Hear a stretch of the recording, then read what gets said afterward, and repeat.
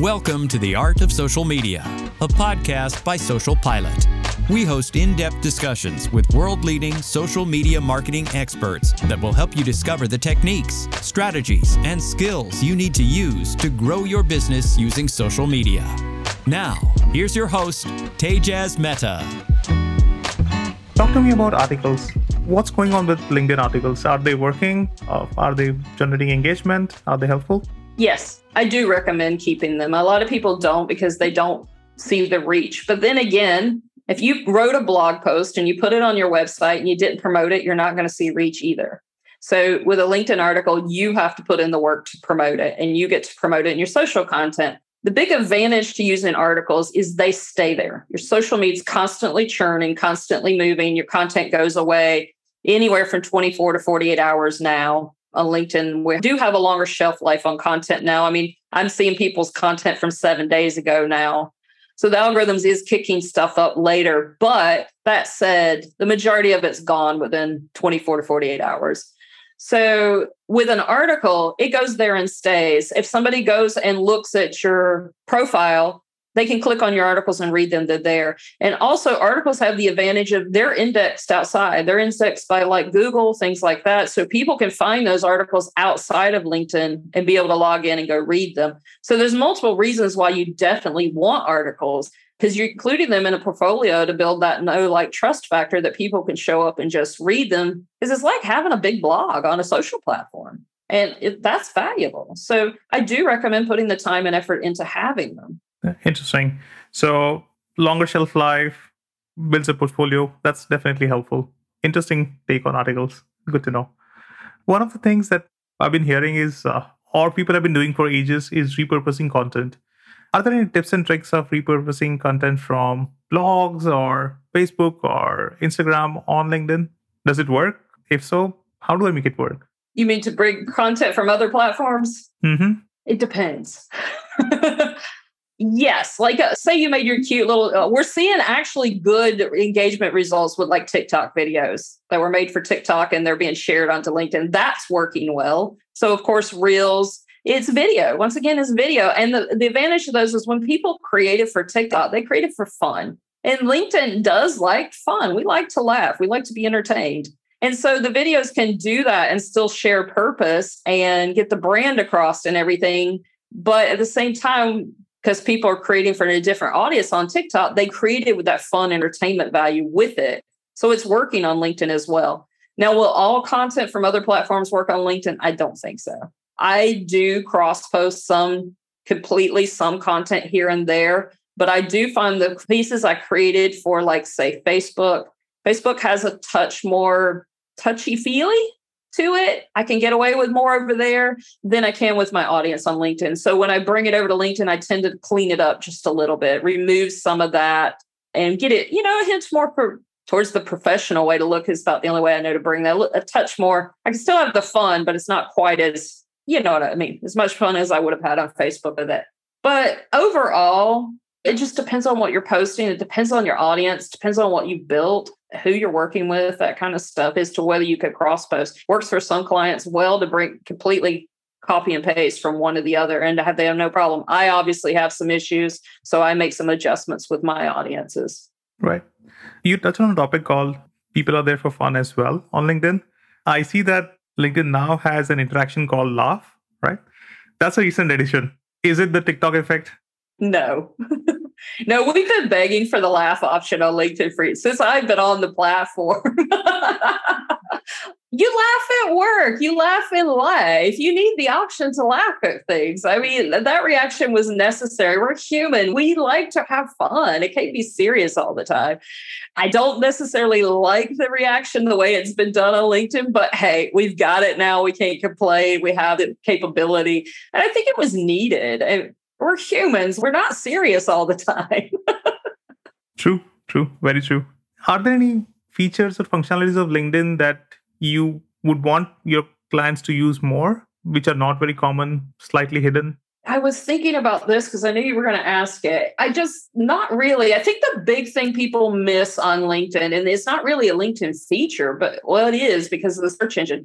It's using SEO in your profile. Because if you don't use the right SEO in your headlines and your work history, then you can't get seen because LinkedIn can't find you when people search for you. So I think that's probably one of the biggest features people miss out on using is they don't realize LinkedIn and other social media platforms are search engines within themselves. And so if you don't optimize for them, it reduces your visibility and ability to even get seen and found. So definitely focus more on the SEO on your profile, I think is a big one that people miss. But the other features and stuff I think most people are using, DMs, the social profiles, that kind of stuff. Interesting. So one of the bigger debates is about rented audience versus owned audience, right? When you have 10,000 emails on your list, on your email list, that's your own audience. You can kind of reach them out unless they block you, etc. But on LinkedIn, if you have 10,000 followers, if LinkedIn blocks you or limits you, your reach kind of gets impacted, right? Is there a way to convert these rented audience lists into owned audience? There's always the argument that social media is less valuable because you can get banned from the platform. And yeah, you can. I mean, you can also lose your email list. So it depends. Now, definitely an email list of 10,000 is freaking valuable, and you better be nurturing that audience if you built that, no doubt, and using it. But there's no reason to ignore the value of a LinkedIn audience that size either and expect to get the value out of it. The advantage to your email list is obviously it's a more concentrated audience. They've given you their email, which means they're very interested in hearing what you're going to say. And when you send it out, all 10,000 are actually going to get it in their inbox. So compared to LinkedIn, you put out a post or write an article, on average, we figure you're going to see for sure 1% to 2% of your audience is going to see it from the start, maybe 10% if you're lucky right from the start. And then depending on the engagement after that, that climbs, but you can't send it out to 100%. So definitely be building your email list. I recommend having both. You need social media because it allows you to build your email list. It's harder to build one without social media. And that gives you the ability to get in front of people, to give them the option to give your email. But then you need to nurture that email list. It's valuable. It's as valuable as it's going to get because, yeah, it's the one part of your business that tends to stay with you no matter what happens. So you need both, though. Right. Wonderful. How do I build my email list from social media? Are there any tips, tricks, hacks over there? If I have 10,000 followers on LinkedIn, is there a way for me to build an email list actively from my followers or on LinkedIn? Yes. You can have your lead magnets and share them. Anything you can do, you can invite them to join. Say you put out a regular newsletter every week to your email list. You want to let your followers on LinkedIn know that because then they know they're going to get that weekly over there on your email list and be notified of it, that it's come, it's in their email, delivered directly. They don't have to go look for it anywhere else. But the big thing is be sharing the option to sign up for your email list a lot. You can also, if you want, you can include it in your profile. You've got 2 places now since they've allowed us to put a website at the top now. You could actually, I have mine linked to my lead magnet. I don't have it linked to my actual website because I want it to build my list. You could include it in your profile. Multiple places you can drop that link in there. And of course, your company page, another place you could share it so that you're constantly working on building that email list using LinkedIn. Right. So try and kind of put the lead magnets, utilize the locations on the page and the profile to ensure that they're visible and kind of get people to sign up. That's wonderful. One of the things that you talk about on your website is the no BS client attraction recipes. Talk to me more about that. I'm curious to know. All I see on a lot of platforms is a lot of BS, right? How do we attract clients without BS? Well, it all comes back to being focused and deliberate and knowing what you want to do. But seriously, I mean, with the no BS, it's about cutting out everything that doesn't work for you. A lot of people are trying to implement marketing tactics and strategies that they don't like. It doesn't work for them because they don't like it. And when you're doing that, it's never going to work. It always comes through that you're trying to implement something that doesn't work. I know we could put out content that's amazing, but if we didn't like how we put it out, somehow our energy's attached to it. And people kind of just know. I never understand it, but I always get it too when I could tell somebody's doing something they don't want to do. And so the big thing is creating a marketing strategy that includes the tactics that work for you in a way that works for you and start implementing it that way instead of trying to implement cookie cutter strategies and the tactics that don't work, and just cut out all the fluff. I mean, there's so many people because they aren't focused. They don't know they kind of got an idea what their goals are, but they haven't actually put it down and figured out, what do I want to achieve with my strategy? And then once you do that, you narrow it down, you niche down, you know who your client is. And when you do that, you get focused, you spend less time online, you know who you're talking to, you know what type of content you need to create to attract them and talk to them. And when you cut all that out, it saves you so much time online. And that's what it is about cutting out the BS, is get rid of it. So you're not spending, everybody's complaining we're spending too much time on social media. And it's literally because you're not being focused and deliberate with your actions. You'll build your business faster. You'll build your audience faster. Everything is when you actually write it down, make a plan, and follow it. And that seems to be the hardest part. People get into action without a strategy. Is that where you come in and kind of coach them to kind of create their own strategy? Yeah, FOMO is huge. FOMO is huge. So that's the problem, is it's fear. It's fear of missing out. Somebody see a new strategy somewhere else and they're like, oh, mine isn't working quite as well as I should. Instead of sticking to it consistently, they jump over and try another one immediately. And because they don't stick to things consistently, it keeps them bouncing around. It keeps the wheels churning and nothing really happens because of that. So instead, what I do is help them focus, and it helps them pick out what works for them. They understand why it's working so that they can be focused and deliberate, not spend so much time online and get better results because of it. Sure. Makes a lot of sense. Who are the most successful people on social media? People who are really good at social media. Who do you follow? I've got a couple of influencers I like, but I mostly follow other peers. It's just anybody who lights me up. Like if I read some posts that are going really, really well that people are putting out, and I'm just excited when I read them and I want to see what else they've got to say, that's the people I connect with. It's not always big people or anything like that. It's just people who are saying good things. They're putting out stuff that makes me interested to know more about them. And that even comes down to my ideal clients. I do have problems on an ideal client if I don't like their content. It's hard sometimes, that I always hope I can work with them to improve that. But it's what works for people. But for me, it's got to be content that really makes me excited. It makes me want to read it and show up and see it every day. And I want to see it in my feed. I work hard to make sure that's what is in my feed.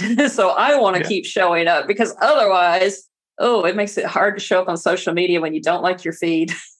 Yeah, absolutely. Let's talk about some of the conferences or meetups that you recommend people who are interested in social media, specifically organically. Any meetups or conferences that you attend or recommend attending? On LinkedIn itself, or just in general?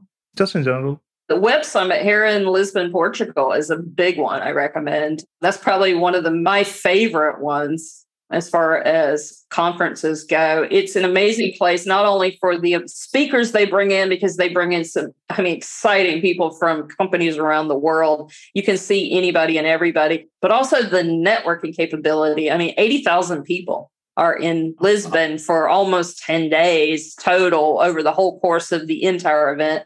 And it's an amazing place to meet up and coming new people that you never thought you would get to meet, literally from around the world. And they host all kinds of networking events and parties and things where there's no reason you can't go out and just get to meet people that you see online, a lot of cases every day, these faces that you never thought you'd meet, and you get to meet them in person. And it's an incredible event.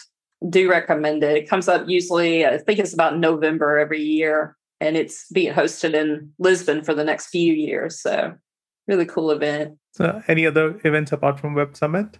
That's the only one I've been to the last few years. Wow. Pandemic times, man. Sure.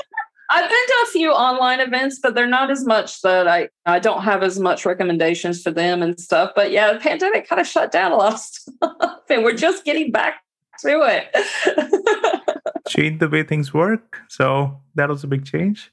Any particular tools that you use for organic marketing? Any hidden tools that we should know about? My main tool is ClickUp.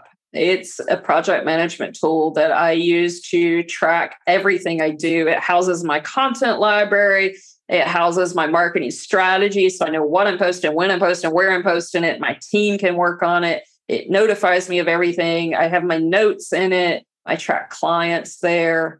It's kind of those one size fits all tools that's working across my stuff immediately. So, I mean, other than that, I'm using, of course, Canva a lot to create my graphics. I was trying to think of what else. My Google Drive all the time. I don't think that thing's ever not in use. But those are some of the main tools that I'm using no matter what, besides the apps for social media on my phone in general. So those are my main 3 apps probably at this point. Another curveball. What do you think is the future of social media? Future of social media in general, or the future of LinkedIn? Mm-hmm. Future of social media in general, and then we can dive into LinkedIn. It's part of our lives. I think we're just going to see it integrate more and more. I know a lot of people are like, I hate it, but it's part of us now. It's how we connect. So it's just going to continue to evolve and be more part of our life. I think especially as 3D comes on, more virtual worlds, we're going to start diving into it even deeper. I expect to literally there's pretty much all the companies are on it now and people are on it. So it's opened our world. I mean, if you think about this 15, 20 years ago, you didn't have the connections you have today. I mean, I literally am connected to people around the world.